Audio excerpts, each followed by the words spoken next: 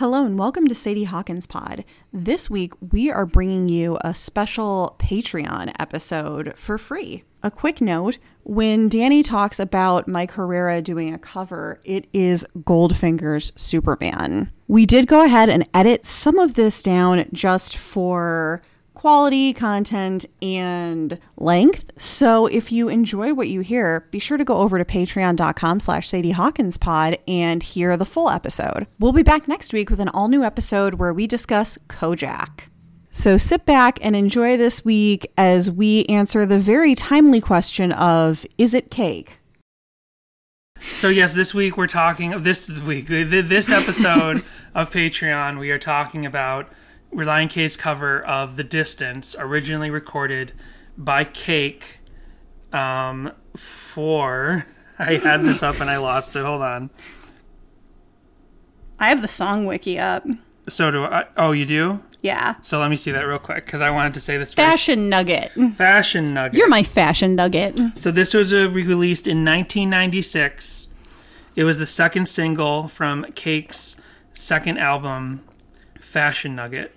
And I remember this being a really big hit. I remember this being all over the radio in 1996. I don't think in 1996 you paid a lot of attention to mainstream music and the radio, right? If it was not on, my mom listened to oldies and my dad listened to jazz. So if it wasn't one of those two things, because I don't think Radio Disney was out yet, or at least I hadn't discovered it at that time. So this is a song that probably could have played on Radio Disney. Maybe. So this is definitely a very specific song that could only really be big in the time between grunge and pop punk. You know what I mean? Mm-hmm. There's that certain period where basically I think mainstream rock radio was trying to figure out where its identity. Going. Yeah. So you had weird things in the mid 90s like the Verve and the Verve Pipe and any other band with the word Verve in it. And you had bands like Cake and Semisonic. You had this kind of like pop rock that was like no longer as heavy as grunge, but not yet as like... Could you throw a Weezer in there? I mean, Weezer definitely, because Weezer comes from the tail end of the grunge era. Mm-hmm. I would say, but it's kind of weird, and it's got its own. Weezer probably is in the Venn diagram of this type of soft alternative rock I'm talking about, and the heavier grunge era of the early to slightly mid 90s. So maybe Weezer's a little bit of a transition. So, and I also always thought of Cake as a band that has probably a very specific cult following. Like I'm sure I believe they have a very specific fan base and people who love them and for whom Cake is like the band. Jessica's pointing at herself like that. Sorry, no. I was. I have a rip in my shirt. I was pointing that. I thought you were. I was playing with my skin through my weird rip in my shirt. Sorry. No, and then I thought you were pointing at yourself like me. No. I'm the big Cake fan. You're not, though. I am not. So I think Cake is a band that has a very particular, like.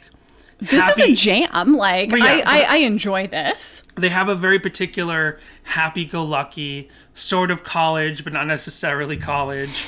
Like white collar, like following, like a band like They Might Be Giants. But I think They Might Be Giants have a huge following and a huge cult. I don't know that Cake has that size of a cult, but yeah, they're also like very particular. But yeah, you like this song. Mm-hmm. You had never heard this song until when though? The first time I heard this song was when Danny said we were picking out songs for our wedding, and this was the song he chose to do for Retrieving the Garter. Yes, and I don't remember being the one to pick it, but I did. I just don't. Yeah, I don't specifically remember how I remember came up with it. I don't know how you came up with it, but you brought it to me, and I was like, I have no idea what this is. I've never heard of this, and you were like, no, this is great. It totally works, and I was like, okay, cool. And I think I went and listened to it because I was super particular about the music. Garter Bell's supposed to be the sexy moment, right? For the wedding public, you know what I mean? For like everyone watches, ooh, he's getting the garter bell. So to say he's going the distance, it's funny. So and Danny was very nervous about doing it. He was very embarrassed and shy. Yes. But then, some guys really play it up and like get into it. But then I did kind of play it up. You did a little bit. I started off shy, and then I'm like, I've been to some weddings though where guys do like crazy. Yeah, they're like, stuff. I'm gonna get you, woman. I didn't do that. I was very shy and respectful. But then at the end, you were good Christian babies. I started taking it off your leg with my hands. My leg. You took my whole leg off? No, I started taking it off of your leg. Oh, sorry. Which is what I said. I started taking the garter belt off of your leg with my hand, but then at the last second, and mostly I did it to make you laugh, I went for it. I grabbed it with my teeth. You did? And I pulled it off with your teeth, with my teeth. But then what happened? It was already like an appropriate distance down my leg by the time he did that, though.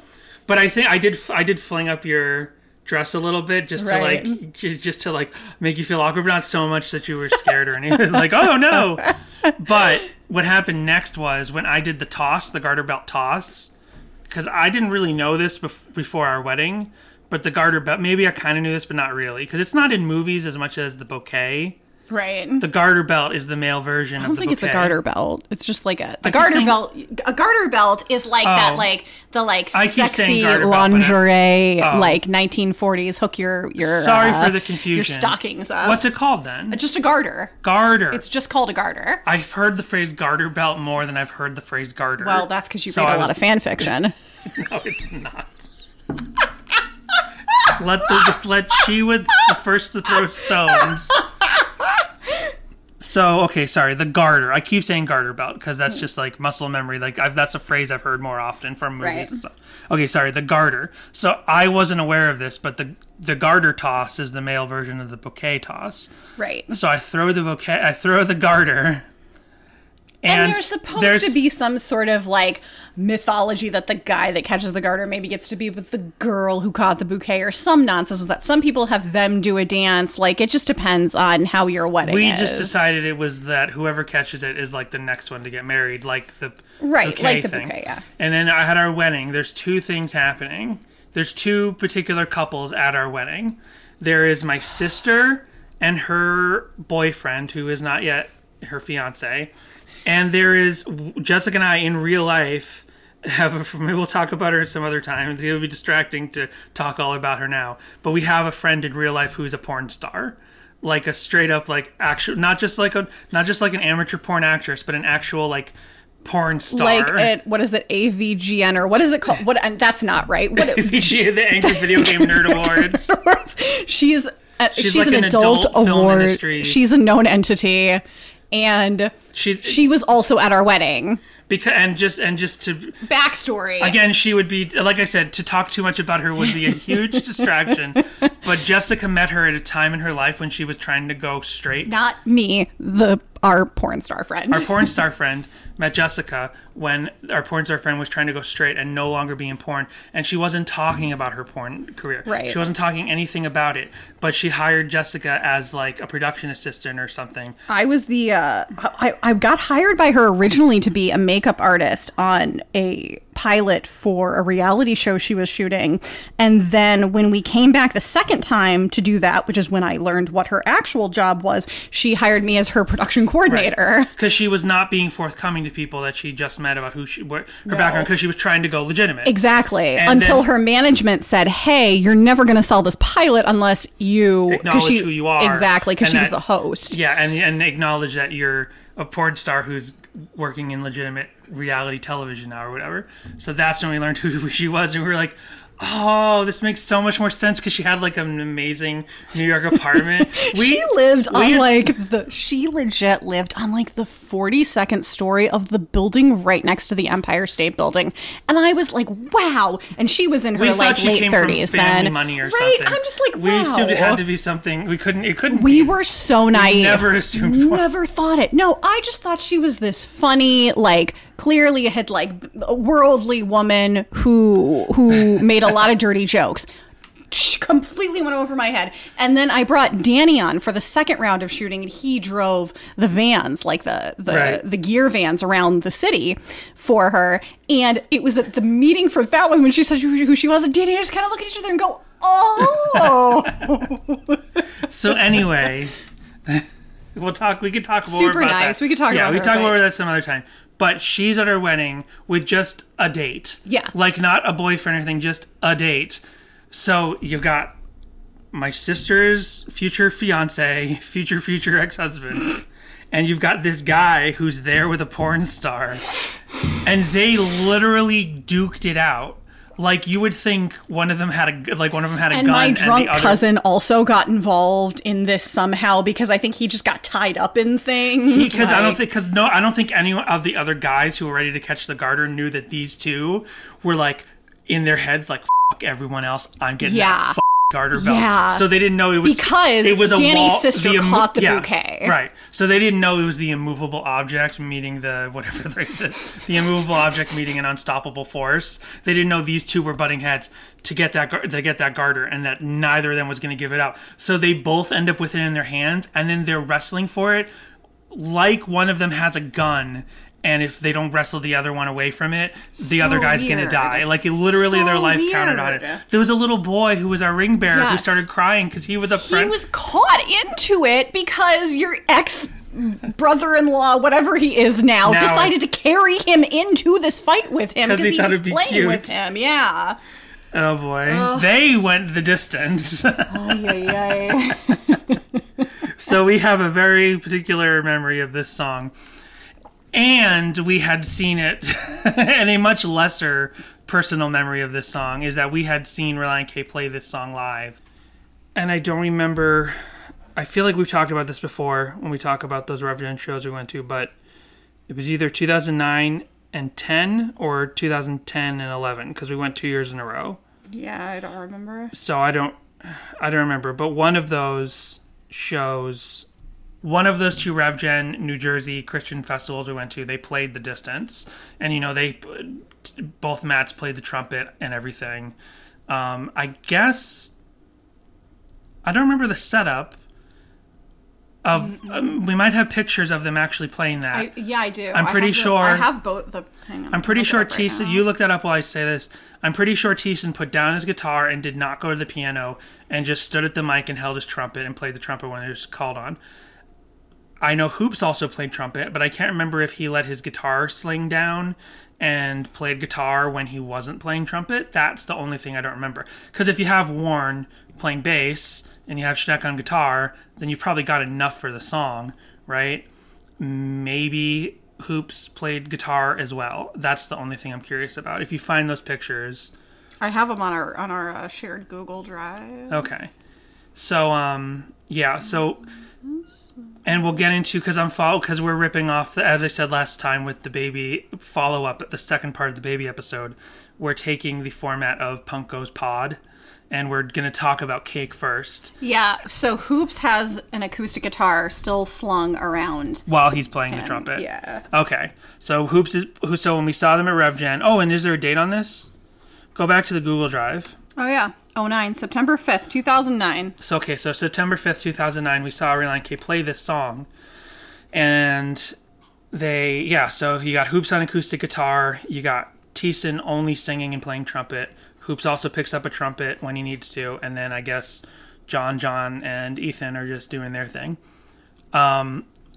It's kind of funny, and I don't feel like looking at the whole K for Karaoke track list right now, but this is one of the few songs, if not the only one on K for Karaoke, that I know they played consistently live. Like, they played it most of 2009 in this tour, and then it made its way to K's for Karaoke. Whereas most of the other songs are just songs they kind of decided on in the studio, and they've played so many other consistent covers, like the Office theme. And back when you had Brian and Dave in the band, they would play We Built This City on Rock and Roll. Because they played the Office theme at the same show. Right. And they used to play Lose Yourself, the Eminem song, and none of those ended up on K's for Karaoke. Mm-hmm. But for some reason, they played this song live. It's got to be a rights thing. What they could and could not cover based on the label or something, maybe? I think that those kind of rights are relatively cheap. From what I understand, when you buy the publishing rights... comparatively. Yeah, when you buy the publishing rights of a song... When you buy not the publishing rights, when you buy the right to publish a cover, I heard about it recently. I think I heard about it on my Carrera podcast, because MXPX has done so many covers in the last 2 years, and my Carrera solo acoustic has done so many covers. he was talking to his manager on his podcast, and some cover they did was like $75 or something. Oh, wow. Or was it someone else? Well, Greg from This Might Be a Podcast also talked about... That's it. It wasn't Mike Herrera. During Dr. Worm. That's it. That only cost him $75 to make sure he got the real correct rights to cover Dr. Worm. And that's so cheap. Mike Herrera was talking to his manager about all their covers, but they did not talk about the price point to do those covers. Anyway, so I don't think it's that sort of thing.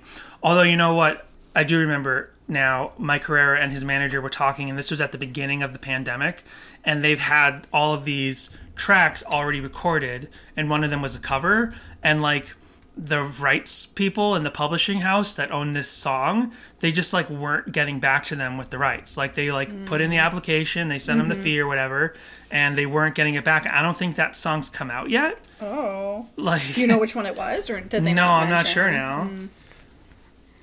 Anyway. So, Cake. So you had never really heard of Cake. But what, Danny, wait a minute. What? Why did we choose to do this K is for Karaoke song? Let's mention this 25 minutes into this episode. I don't remember. Is it Cake? Right. Is this Cake or is it Relient K? It's been like 2 weeks. Is this Cake or is this Relient K? When we decided on this earlier in July, that's when the Is It Cake meme was happening, where all those like cakes that were made to look like real other objects. Things, yeah, yes. And then you see someone cut into it. So is this cover Cake? This already is like not relevant anymore. No. That's just how 2020 works. Yeah. I mean, that's how internet culture works in general. Right. So is this song Cake? Yes, technically it is. And Cake was formed in 1991 in Sacramento, California. Following the self-release of their debut album, Motorcade of Generosity, the band was signed to Capricorn Records in 1995. They released their first single, Rock and Roll Lifestyle, which, never heard of it, which hit number 35 on the modern rock charts and was featured on MTV's 120 Minutes. I recently told you what 120 Minutes was. Yeah. It was basically the farm team for MTV. It was this 2-hour block. Didn't you put on the year in review for one of the years? Yeah, I put on the best of 1995. Or 94. I can't remember which one, but there's a whole... Well, if you would put 96, this song might just have been on there. Right. It was probably 94 because there was Siamese Dream. I don't remember what they played. Cherub Rock or Smashing Pumpkins was on there playing something from Siamese Dream. And I also picked it because They Might Be Giants was on there playing something.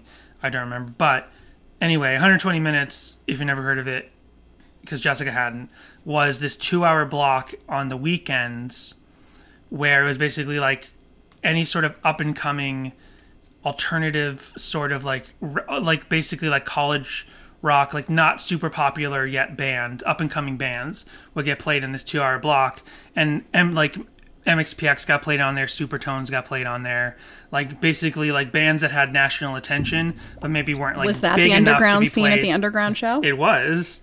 But the bands that weren't big enough to be consistently played on MTV. And of course, bands would graduate from 120 Minutes, like Smashing Pumpkins, and Nine Inch Nails actually started on 120 Minutes and graduated and became a big MTV band in the 90s. And I guess Cake did as well. So Cake started 120 Minutes, and they got to, I think The Distance probably played on MTV all the time. Although I watched this video, and I did not remember, I had no memory of this video. And I forgot to tell you to watch the video, but I watched it. I'll talk about that in a minute. Yeah, so Cake, I'll read more about their history, but Cake is a band that is this specific kind of college rock that I have no interest really in. They remind me, first of all, their whole aesthetic of their sort of like funky thing, but with the flat monotone vocal stylings. Mm-hmm. Sure, that is their thing, but there are other bands from the same time that did that. Bloodhound Gang and Soul Coughing were two other bands, and it's this sort of like not hip hop but rap influence. Like, right, you could argue that like rap metal and rap rock bands, like I'm talking about something different now, Limp Bizkit, Korn, Rage Against the Machine, you could argue that those bands are hip-hop rock groups, right? Because hip-hop is the culture. And those type of bands like Limp Bizkit and POD, sure, they're rock and they're metal bands, but they have elements of the culture of hip-hop in their work. Mm-hmm. But when you take Bloodhound Gang and Soul Coughing and Cake, which are rap rock, but they're not hip-hop rap rock. They're just rock bands with rapping, but there's no pretense that they are in any way influenced by hip-hop. I guess Bloodhound Gang is maybe a little bit more influenced by hip-hop, the culture, but these three bands I'm talking about is this sort of white guy rapping over sort of funky music. I'm only vaguely familiar with Bloodhound Gang out of those names because I used to really love Viva La Bam, right. And like they were in an episode. They were we do it like we do on the Discovery Channel people. Oh, okay. And they weren't the people that came up with this saying, but we don't need no water. The roof is on fire. We don't need no water. Let the motherfucker burn. And so Bloodhound Gang was probably more influenced by hip hop. But when I think of Bloodhound Gang and the singles that I know, I don't think of them as being a hip-hop rap rock group. But I think of Cake as Cake is technically, in a way, rap influenced. They have rapping, but I don't think you would ever mistake them as a hip-hop rock group or ever call them rap rock. So it's this even more whitewashed version of rap rock, where it's just like we kind of have slightly...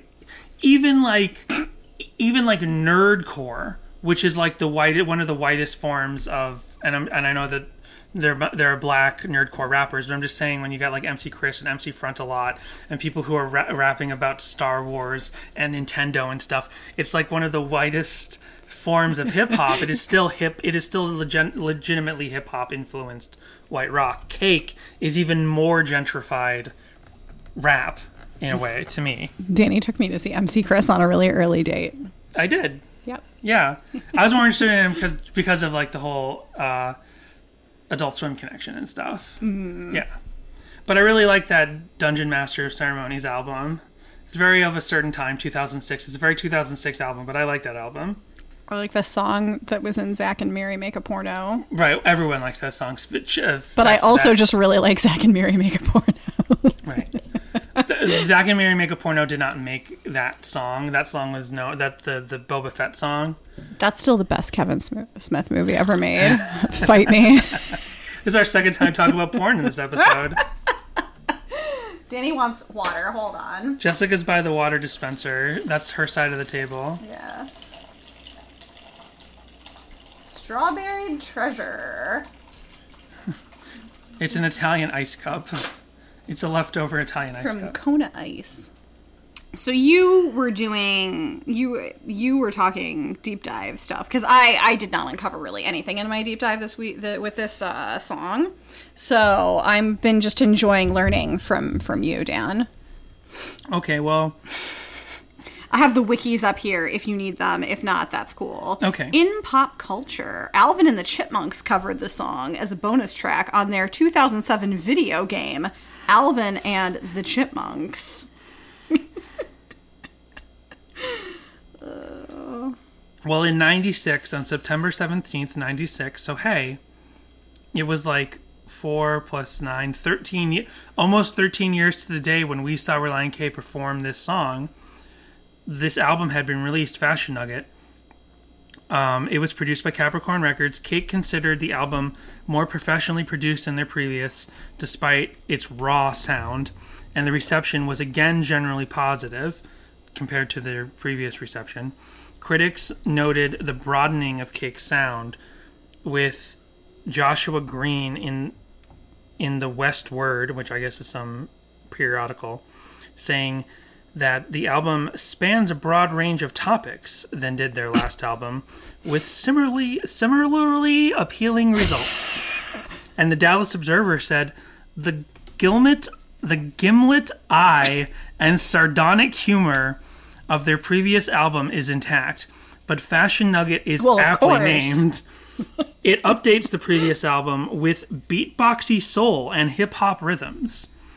The album's first single, The Distance, which I feel like it said The Distance was the second single, so the different Wikipedia pages are conflicting, was written by Greg Brown, who became the band's biggest hit to date and is considered their ubiquitous song. It hit number 5 on the RPM Alternative 30 and entered the modern rock tracks at top 5. Nice. On the strength of The Distance, Fashion Nugget was certified gold only 2 months later and platinum the following April. The second single on Fashion Nugget was a cover of Freddie Purdon and Dino Fricas's I Will Survive. I kind of remember that being on the radio. It hit number 38 on the U.S. Modern Rock Tracks chart. Although the band described it as a serious take on the original, one they'd been playing live for years, original performer Gloria Gaynor considers it her least favorite version of the song due to the use of profanity. Now we're talking about the follow-up single to The Distance. Nice. So I would also say, and in a different way, than like when ska. This also kind of leads to ska being on the radio, big on the radio, like with Beverly Fish and Mighty Mighty Bosstones, right? Like this weird identity crisis that I feel you kind of had in the world. Oh, Danny, turn the radio off. Between grunge, because grunge lasted a long time. Grunge lasted from like 91 in terms of its super mainstream success. Grunge kind of starts building up speed in mainstream in like 91, 92 and goes all the way up to like 96. And grunge bands obviously stick around throughout the late 90s. But by 96, as I was saying, you had kind of this slightly softer alternative rock that wasn't as grungy anymore. And then you get ska music, and then you get swing music. So it's like the 90s was having an identity crisis until it got into what I think the late 90s is, and I forgot about this before I talked about rap rock. The late 90s I think of as being, as in terms of rock, belonging to pop punk and rap rock. That's what I think like basically took over the radio and MTV in terms of rock in the late 90s, right? But for that middle ground from like 96 and 97, you have these weird sort of quirky, bizarre sort of songs, like almost like if They Might Be Giants hadn't already had a couple of minor hits, like They Might Be Giants could have probably had a hit in 96, you know what I mean? And obviously I'm a huge ska nerd, but you know... You are? But I acknowledge that ska's big mainstream success in like 97, 96, 97 and tailing off by 98 was a quirk. It wasn't legitimate. Like I know that in the same way like a band like Cake and these similar kind of bands just kind of were like flash in the pans, even though they have their backings, they have their fans, they have their cults, they're sort of stepping up into the limelight was kind of like a quirk. It's like the, you know, just like stepping up to the plate for one big game.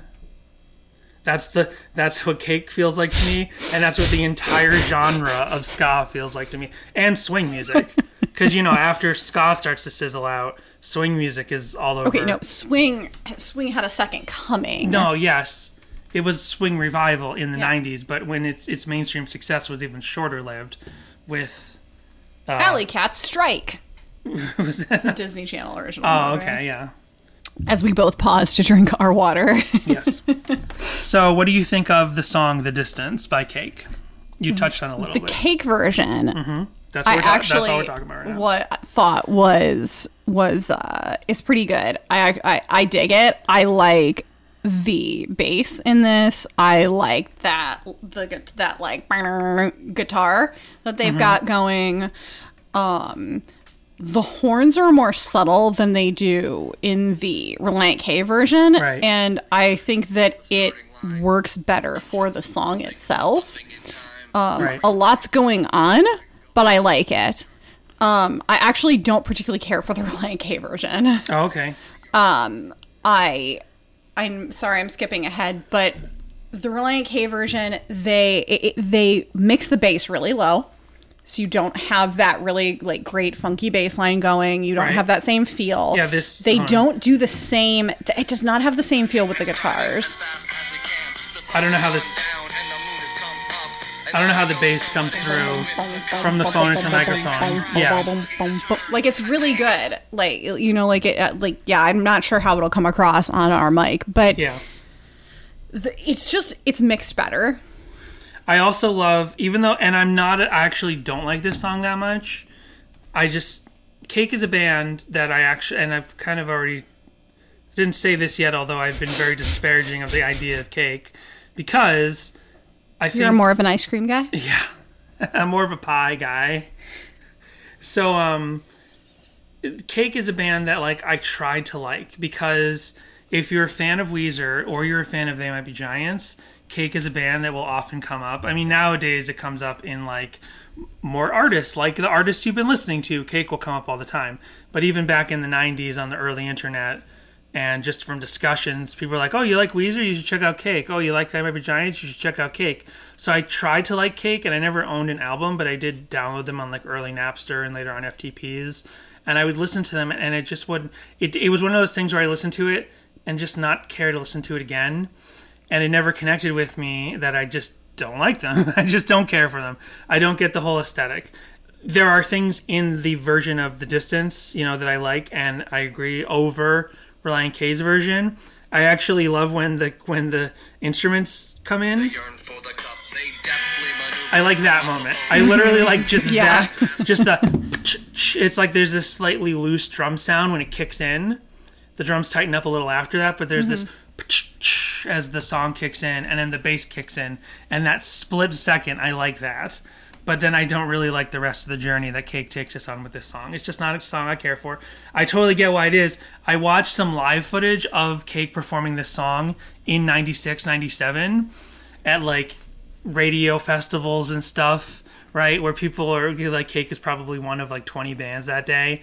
And then they start playing this song, and all of these very 90s looking people are like, yeah! And they start really dancing. They were probably just waiting for that song to kick in right. The whole time. For the whole, like, half an hour set. And so people love this song, and I'm not disparaging anyone who does. It just doesn't float my boat.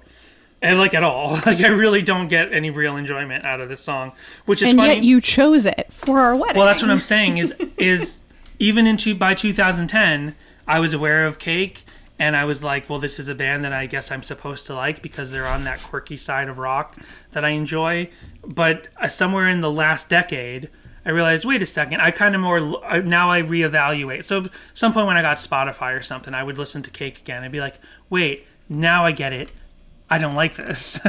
You know, I'm talking about listening to the whole album. Mm-hmm. I listened to the whole album when I downloaded it off FTP in the early 2000s. I heard other songs than just the singles when I downloaded them on Napster, and I didn't enjoy them. And I was like, oh, I guess I'll just keep these tracks around. And then I got Spotify, and in the last 10 years, I would listen to Cake, and I'd be like, I figured it out. I figured out why I never enjoyed these songs. I don't like this band. I don't know any of their other songs. Would I have heard any of their other songs, or is this their big song? This is their big song. Okay. I mean, I forgot about their cover of I just said it, I Will Survive. Oh no, not I Will Survive.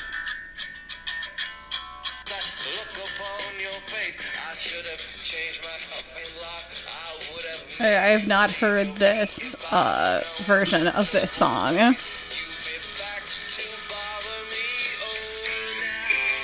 So I get it, like, they're funky and stuff. Like, I get why this is a band that people definitely enjoy.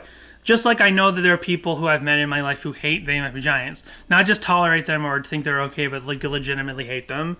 I know, you married one. I understand. I know. I'm just kidding. So they have other songs. They have other songs that have the millions of plays.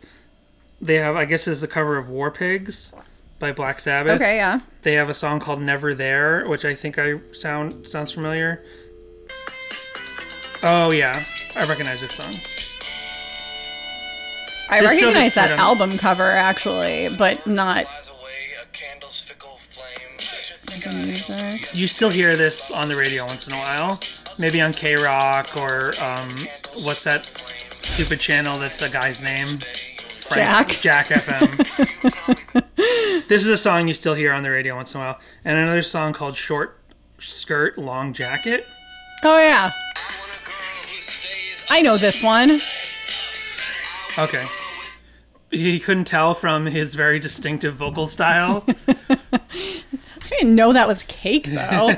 See, that's the difference between you and me when it comes to music, or at least how I used to be when it came to music. Like, you would hear songs or whatever, Danny, and you would go out and immediately be like, I need to find this. How do I find this? How do I find this music? How do I get more of this music? I would hear a song on the radio and be like, yeah, I like that song, and listen to it whenever it came on the radio and never think about it again when I was not in the car.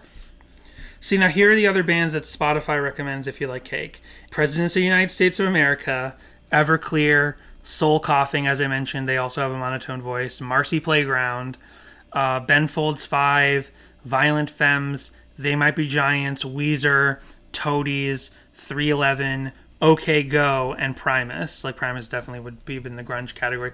But those are all, like, quirky bands with a sense of humor, but not comedy rock, but they have a sense of humor. Gotcha. And they're for like college-y nerds. This is college nerd music. I guess when you say college rock, it makes you think of R.E.M. like and stuff, and Dave Matthews Band. Yeah. But when you say college nerd rock, that's Cake. Yeah. That's all the other bands I just listed. It's this thing that's not, it's pop rock. It's not quite pop punk. It's adjacent to it. It's not quite grunge. I guess it's technically alternative, but it's like a softer kind of alternative. I mean, Primus is probably the heaviest band in that list that I just read. You're a softer kind of alternative? Thank you. Sounds like a fabric softener commercial or something. I don't know. So now, and you touched on it already, and I guess I can give my ideas on it. But yeah, let's listen again to Disaster by Relient K. No, The Distance, because I typed in Relient K disc. So right off the bat, like Dr. Worm, which again, Cake and They Might Be Giants are kind of the same cloth in terms of geeky college rock. Mm-hmm. They've taken this sort of softer alternative song. See, there's more and they've turned it more emphasis. into rock. Yeah. Yeah, there's like, so much more of an emphasis put on the horns. Especially now that we've done Baby. And I realized that K for Karaoke tracks seem to be in two categories. Transformed, like Baby. And I'd have to look at some other songs to remember. But, yeah, like Baby is a totally transformed song.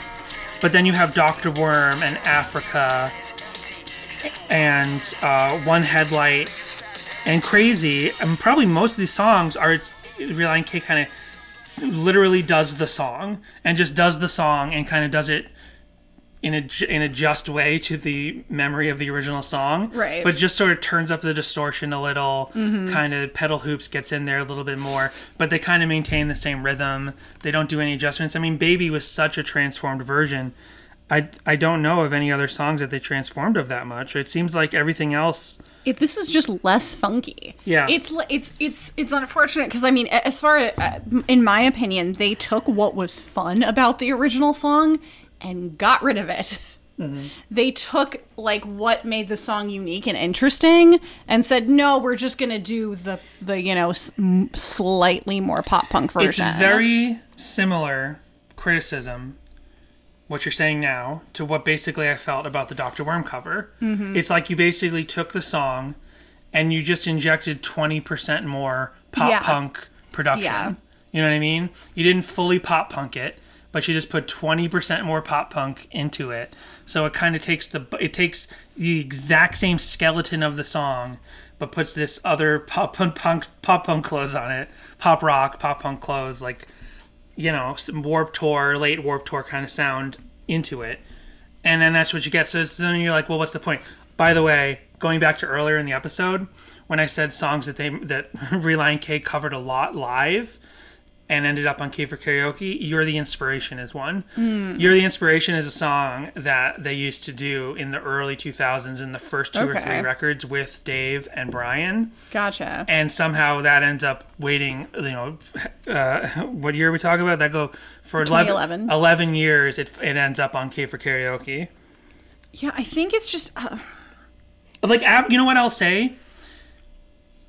And I mean, we're not doing this song yet, but Relient K's Africa is amazing. Yeah. It's the best version of Africa. It's the best song on K for Karaoke. But they do the exact same formula that failed for the distance and it fails for the distance a lot more, I think. Mm-hmm. It failed for Dr. Worm a little bit. Like the Relient K's Dr. Worm is okay. It's just a slightly different version. Here, the distance like totally fails the idea of the distance. But you take that exact same idea of keeping the original tempo and the original structure and the original like arrangement of Africa, and it's amazing. So for some reason, it's a formula that doesn't guarantee success, but it can have success because it worked with Africa. It doesn't work at all with the distance, in our opinion, and it only works a little bit with Dr. Worm. It's just not quite transformative enough, because when you put this next to the original, the MXPX, you know, cover their covers album, and you put it next to New Found Glory, all of the New Found Glory cover albums, where they do it really well. You know what I mean? But like they transform they take it the so song much, and they metabolize the song, and then they give you the output of a totally different kind of song, like a song that sounds like MXPX and a song that sounds like New Found Glory. Whereas in these cases, it sounds like most of the songs in K for Karaoke are just the exact same song, just performed by Relient K. There's purposefully no transformation. And I just thought of something. And that's boring. It's like when a band has lost the rights to their big hit. Any band in the history of rock has lost the rights to their big hit, so they do a re-recorded version. And you go on Apple Music and Spotify, and you pick like Def Leppard or like Rat or something, and it's their big hit, but it says 2008 re-recorded version. Yeah. Because they re-recorded it so that they could get some... Like, because otherwise the streaming money doesn't go to them at all. It goes to the company that owns their song. Like the 2008 version, they get 100% of the money for that. MXPX has done the exact same thing. They re-recorded all of Life in General for similar reasons. Real Big Fish recorded every hit and minor hit on The Best of Us for the Rest of Us. It's like Relient K owned these songs but lost the rights to them, so they just like re-record them straight up, with the exception of Baby, which was a completely configured song. And it's weird because years earlier they did Punko's 80s, they did Manic Monday, and they completely changed, I mean not completely, but they changed the song. They did it in a more fun, faster pop punk style. Well, I mean that's what they wanted for that song. Exactly, that's what they wanted for that album. For karaoke, it's like karaoke. It's like they're literally making karaoke tracks of these songs, which I don't want to be pessimistic, because I think there are songs in that thing, like I said, Africa, and I think You're the Inspiration and One Headlight, which are really fun to hear Relient K doing. Africa being the total number one, over the top, like this is awesome. One Headlight and You're the Inspiration just being like fun. But then maybe you have this sliding scale. We should do one of those tier lists when we're done for all of the Relient K for Karaoke's. Not Baby, because Baby, like I said, is a completely rearranged song, so don't worry about that one. But any song that's legitimately like this karaoke re-record thing we're talking about, we have to say which ones did just Relient K adding a little bit more distortion. Right. Which one elevated the song and which one was just blah. And is that why they went with like K for Karaoke? They like, whereas I always just viewed it as a cute title. Like, did they think like, oh, we'll just do songs but like mostly in their same style, like a karaoke track, like when you go to karaoke and the songs are just slightly different, you know, because they're the weird instrumental, you know, computer generated version of the song. Like, was that the intention? What was the intention to not go full on, you know, transformative way they did Manic Monday? Maybe that was just the idea, that this was the idea. Like, we're just going to do these songs we love and pretend that we're re-recording them because we lost the rights. And, like, we are these bands. Let's be these bands. Let's not transform them. Except Baby, which was the newest song that they do on this album. So they kind of purposely make it their own. They take... I keep coming back to it. I've said it 100 times already in the last 10 minutes. But they did the Manic Monday thing with Baby. And then they don't really do that with almost any other track on this album. I could have even had them go further with Baby, though. Like, I wish they had brought in Toby Mac or John Rubin to do the Ludacris part. Yes. But also, I don't know, they just could have gone a little faster, a little more, whatever. Like, yeah, I don't know. Well, let's double check this because I did find some Relient K playing. Sorry, I need another cup of tea. Has more tea ready. I don't sleep well, all right? I need all the chamomile I can get. Okay. Here is Relient K playing this live in 2009. And I guess now, maybe You're the Inspiration, having been a song they played as early as 2000, that is like here's a song that we loved playing for decades, or a decade up to that point. Let's put it on K for Karaoke. Sounds like, though, because The Distance came out just a year, they were doing The Distance 2 years before the cover album. They probably knew, hey, we're going to do a cover album eventually, and this is a song we're going to put on there. I just want to say that you're the one who sort of brought the idea of things being transformative in covers or whatever of songs that we cover. Right. It is not a thing I've ever thought about. I'm just like, yeah, you're doing a cover of the song, you do whatever, unless you're like a big band and you do it in your style. Right. Like, so okay, so I don't really think I got that from you. I would never think about that. I didn't mean to lead you wrong. I you know what I mean? Sorry. Yeah, I could totally understand. I agree. They're too true to the original while taking away certain elements that made the original special. That's sort of what fails this. But I think my concept stands is that, yeah, sometimes covers are bad because they are too true to the original. But I just don't like acting like that's an absolute. You know what I mean? Do you know what we haven't gotten in a really long time, and I'm really bummed out about it, is those like really soulful female covers of Relient K songs. Yeah. We have not had any of those since like very early on in the podcast, and I'm super bummed out about it. Maybe they all deleted their videos because they knew we started. So here is Relient K playing this song live in 2010 at Sun God, whatever Sun God is, UCSD, University of Central San Diego? What is UCSD? I'm asking Siri. University of California, San Diego, maybe? I don't know. Which sport? What is US? What is UCSD? Not what I said. Siri is so bad. I've almost got it.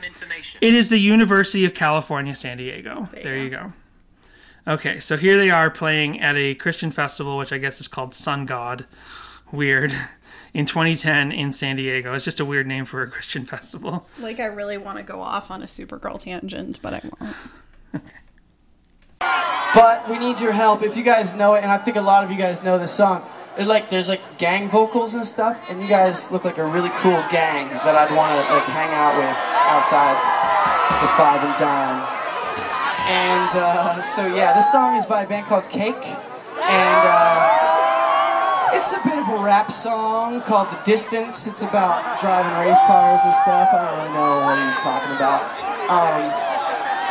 But yeah, we're gonna try and play some trumpet and rap to you guys. Please help us. Okay.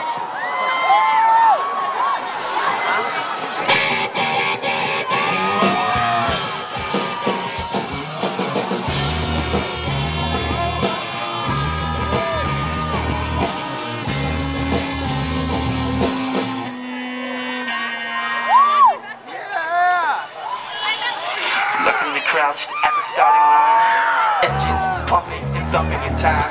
The green light flashes, the flags go up, churning and burning. They yearn for the cup. They maneuver the muscle around. So he's singing through that vocoder thing, the same, similar to what he used in Live at Capitol Records, right? Yeah. I guess also, if we're talking about covers and which ones are transformed and which ones aren't, I don't think that thing matters when you're playing live, right? Like when you're seeing a cover live, you don't really care if it's transformed. Yeah. If it's transformed, it's fun. if it's not transformed, it's fun because maybe it's a song that you never would have seen live because it's like, oh, I like this song, but I don't like that band, so I would never go to see them in concert. Or if you literally can't see the Ramones, so like, oh, they're doing a Ramones cover. Yeah, that would be awesome. So I mean, here they're playing it straightforward, like a little bit more hard than the original song, and it's a crowd pleaser. It sounds fun. It definitely sounds better live right now, even on this 2010 phone video, than it does necessarily on Case for Karaoke. I don't know. That's and just I'm not gonna copy this audio in, but here they are playing it. Here they are playing it in RevGen. This is nice. We were there. We're somewhere in that crowd watching this right now. Look at that. It's a really bad. That last video from 2010 looked pretty good, whatever that 2010 phone was. This 2009 phone looks like garbage. This is a really... It also sounds worse, so I'm not going to copy it into the episode. I feel like when you pitched this to me for our wedding, you were probably like, they did it earlier this year at RevGen, and I was probably like, oh, okay, sure. Maybe that's why I was more in my head. By the way, in this 2009 version at RevGen, I didn't remember this, but Thiessen's going around the stage just holding the microphone, doing his proto-collapsible lung routine. Like that thing that we criticized when we watched collapsible lung era videos, when he was trying to be more of a front man, just holding a microphone, and we're like, this isn't working, this is weird. Here he is doing it in 2009 while singing The Distance. He's not holding a guitar, not holding the trumpet, just kind of walking around, holding the microphone, doing his best nerdcore rapper. Yeah. So, last thing I want to talk about, and I actually wrote down a bunch of covers, but we're not gonna, whatever, who cares? Honestly, like, you can find them. There's, like, one that somebody labeled as a ska cover. It's literally not a ska cover. Like, I'm not gonna... They're like, well, it has trumpets in it, so if I do the trumpet, it is a ska cover. I don't know, I don't know if the band is a ska band, but then they just do a straight ahead version of The Distance and they labeled it ska cover. There's literally no ska element to it. There's no ska beat because at its core, ska is the beat. Trumpet, checkerboards, organ, whatever. That's all window dressing. If you don't have the ska rhythm, like even if you do it really fast, like ska punk, you have to have that ska rhythm. Upstrokes aren't even necessary. It has to be that ska rhythm. It has to be that offbeat, that whatever it is. What does Fred Armisen do in that Simpsons sketch? You know that have you ever seen that? Nope. The Portlandia sketch. Where, you know the Bart Scott Impson shirt? Have you seen that Bart Scott Impson? Yeah. That's from an episode of Portlandia where Matt Groening himself is in the episode and he's suing these people who sell like bootleg Simpsons merch. Gotcha. And one of them is the Bart Scott Impson, and the judge is like, what's ska? And he's like, and then Fred Armisen's character is like, ska, like, and I'm like, he does it sort of like that. I'm like, that sounds like, well, the way I just did it, it sounds like he does something weird. I'll just get it here. I'm gonna just drop it in. All right, the plaintiff is the creator of The Simpsons, Matt Groening, who's actually from Portland. Welcome. What is your claim? You're overruled. All right. You object, and I'll sustain or overrule the objection. Okay, I object. Overruled. Proceed. Your Honor, this guy has been making bootleg Simpsons merchandise. Bart Scampson. He is quite a scam. Scampson. Bart Scampson. Ska, like the music ska? Ska. Ska. Ska. I just thought it was scamp misspelled. You don't know ska? Like, that's such a weird way for it to... And he does this up thing with his hands. Yeah. I can't even do that. I can't... I would go like... Pick it up. Pick it up. That's what I would do for ska. But he's like... I'm like, what the f*** are you doing? That doesn't sound like ska to me. I tried to do it the first time just before we played that, and I made it sound like club music. So it's really... Anyway, why did I bring that up? I don't know. Oh, because of the ska cover. You need that offbeat, that in between the beat, that thing that Daniel called up one time and explained. that it's like 1 and 2 and 3 and 4 and 1 and 2. That's ska. If you don't have that in the music, it's not a ska cover. Someone just did the distance, called it a ska cover, wrong. And there's also an 8-bit version. Do you want to hear that? Sure. Okay, well, we'll play the 8-bit version. Then there's some other like random bands, like a hard rock version, a country version. You get it. I don't think we need to do the same kind of cover stuff that we do for regular episodes, but we'll play the 8-bit version. Here we go.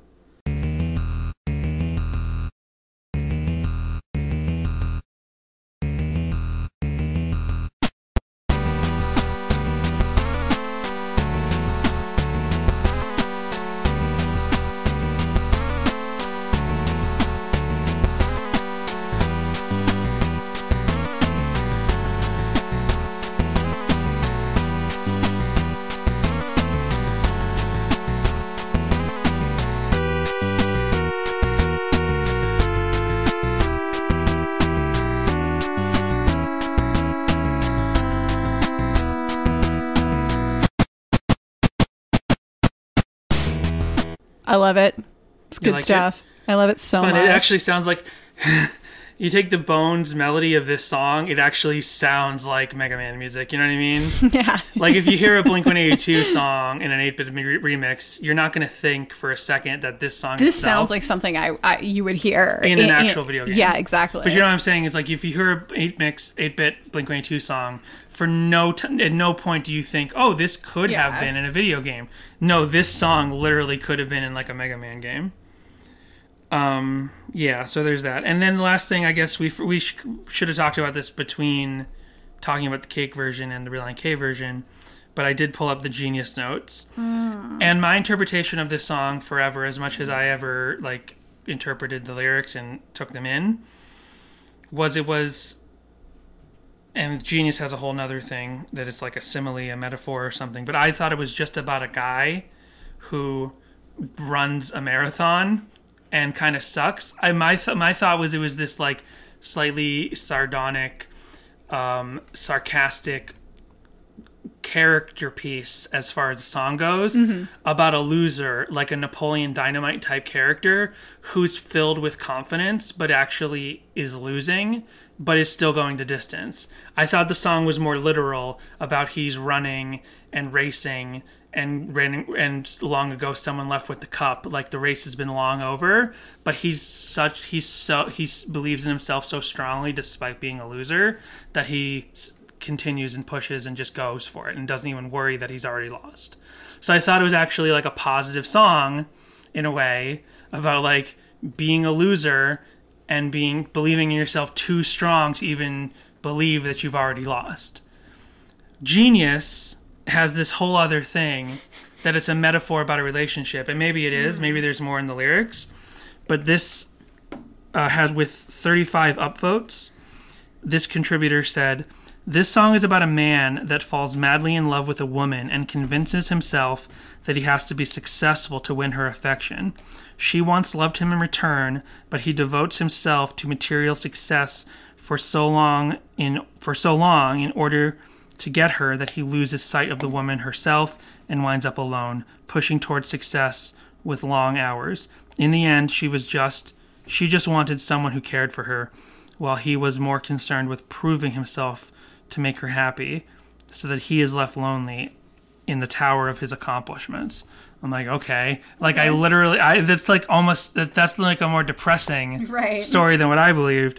So, reluctantly crouched, the lyrics are reluctantly crouched the starting line, engines pumping, thumping in time, the green light flashes, the flags go up, churning and burning, he yearns for the cup. They deftly maneuver and muscle for rank, fuel burning fast on an empty tank, reckless and wild, to pour through the turns, prowess and potent. It's very poetically written song. As they speed through the finish, the flags go down, the fans get up and they go out of town. The arena is empty, except for one man still driving and striving as fast as he can. The sun has gone down, the moon has gone up, and long ago someone left for the cup, but he's still driving and striving and hugging the turns and thinking of someone for whom he still burns. So the only thing in there so far that even implies this is about a relationship is that last line. Yeah. But I literally just thought this was a positive song, like I said, about a Napoleon Dynamite type guy who's a loser but believes in himself too strongly to know he's a loser. earlier tonight you told me the song was about a marathon runner. That's what I thought it was, and Matt Thiessen even said that in the little opening. He said he's like, this is about a race car driver. Oh, okay. Yeah. It's definitely not about a race car driver because he's always been... Well, he's hugging the turns, which is a kind of odd thing to say about someone running, although I guess you would hug the turns if you're running. Yeah. But, reluctantly crouch at the starting line, engines pumping and thumping in time, which I thought the engines pumping and thumping in time was like their heart, basically. Mm-hmm. Churning and burning the ocean, they definitely maneuver and muscle for rank. Fuel burning fast on an empty tank. They pour through the turns. Their prowess is potent, secretly stern. See, this... I mean, it could be any of these. Yeah, it literally... There's, like, I thought, like, the talk about engines and tanks was, like, talking about the stomach and the heart. Like, I thought those were metaphors. Because this is, now reading these lyrics the first time, this is a very well-written poetic... So this is a poem, which is surprising. Like, this is actually a poem. It doesn't even...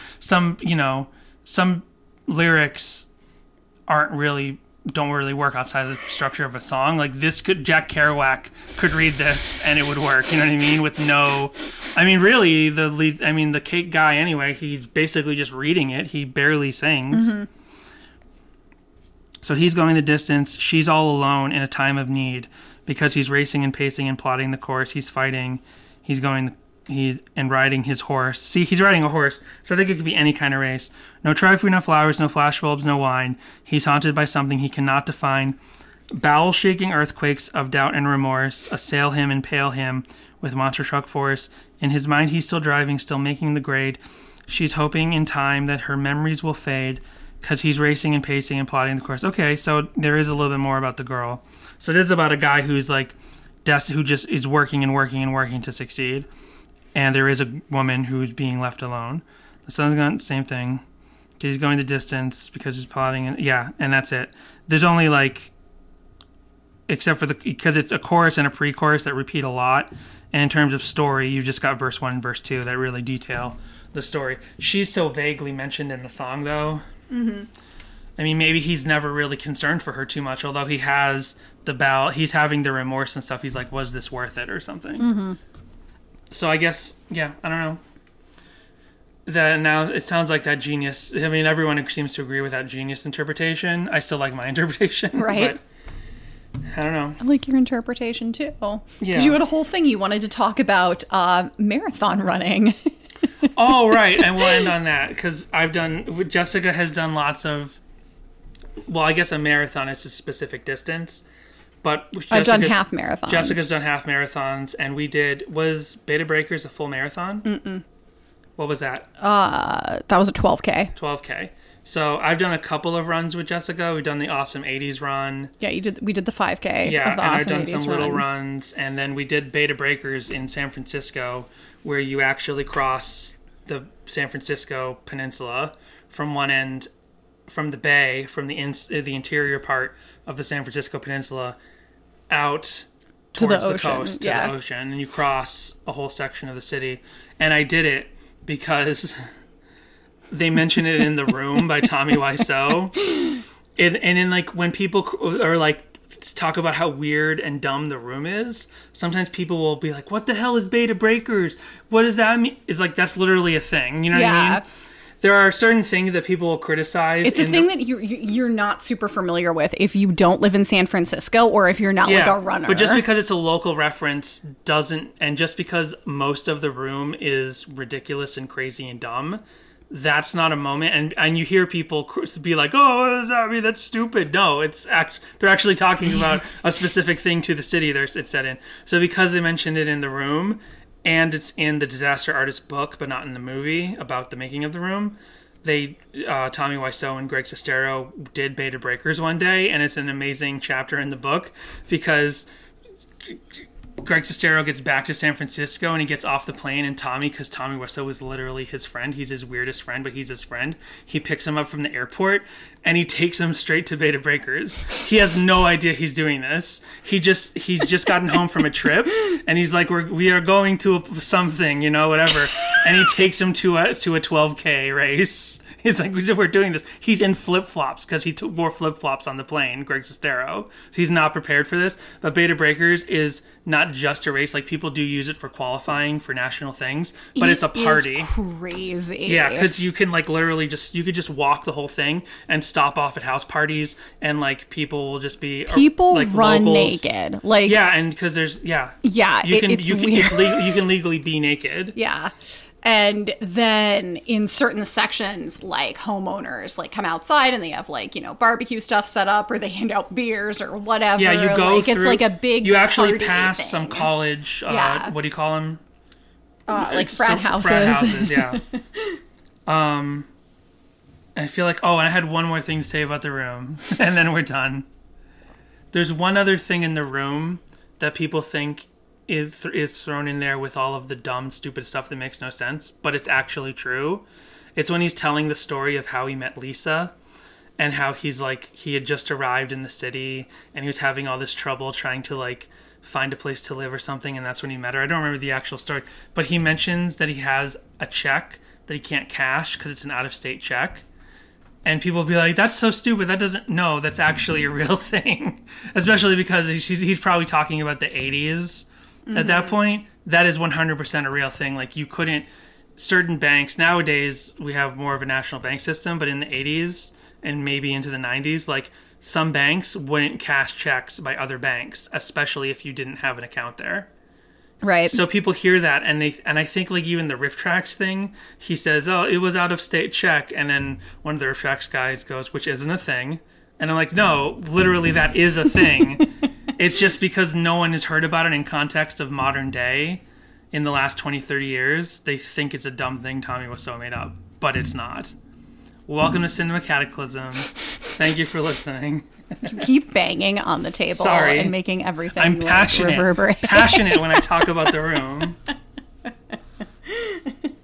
So I've gone the distance. I've gone from the Bay to the Breakers. Yes, you have. It was a tough day, but we did it. Yeah. The worst part was when we realized we had no way back to the other side of the peninsula. Yep. And it took us hours to get back because we weren't going to walk all the way back. Oh. And everyone took all that. There was a huge line for taxis. Yeah. And we were covered in sweat. Yeah. Oh. We had to take, like, the BART. We had to take the train. And so what we should have done, if we ever do Beta Breakers again, if they ever allow it in a post-COVID world, whenever it happens, my suggestion is you try to park your car somewhere by the finish line, and then you take a taxi or public transportation back to the starting line, where the engines are pumping and rolling the time. And then when you get to the end, early in the morning, you can get in your car. Yeah. Because that weekend, I scheduled it very, very stupidly. We literally checked out of the hotel and went to the race. And I'm like, oh, we have no way to shower now. Nope. We had to get drive in the car 8 hours home to LA. Covered in sweat. Yep. That was a horrible idea. We actually thought about going to a gym and asking for a day pass just to shower. And yet we did not. We just drove back. I was willing to do it. I think Jessica was like, no, I just want to get in the car and leave. Because we'd already had such a bad time getting back from the finish line. But we went the thing, distance. if they have in a post-COVID world, which of course they will, because Disney loves money, Disney races are a ton of fun and absolutely worth the money. I've done Star Wars and Marvel, and it is really, really cool to like run through the castle. That's a lot of fun. It's 7 a.m. when there's no one but a couple employees walking around. Yeah, it's a lot of fun, and they open up like back areas and stuff. I would love to do them in Florida, in Orlando, because you would never have to leave Disney property. Where here, like the half marathon ones are kind of killers, because like it's amazing when you're in the parks, but then they're like, well, damn, we don't know where else to send you, so they just send you along the road, and you're like, Anaheim. Oh, this is less fun because you're just running down the streets of Anaheim. But like, I would imagine that in Orlando, it's like super well done, because you never have to leave Disney property. People do 12Ks just walking around the park all day, and you know what I mean? Yeah. Yeah. So the distance. Let's go get some cake. I don't know. That's the episode.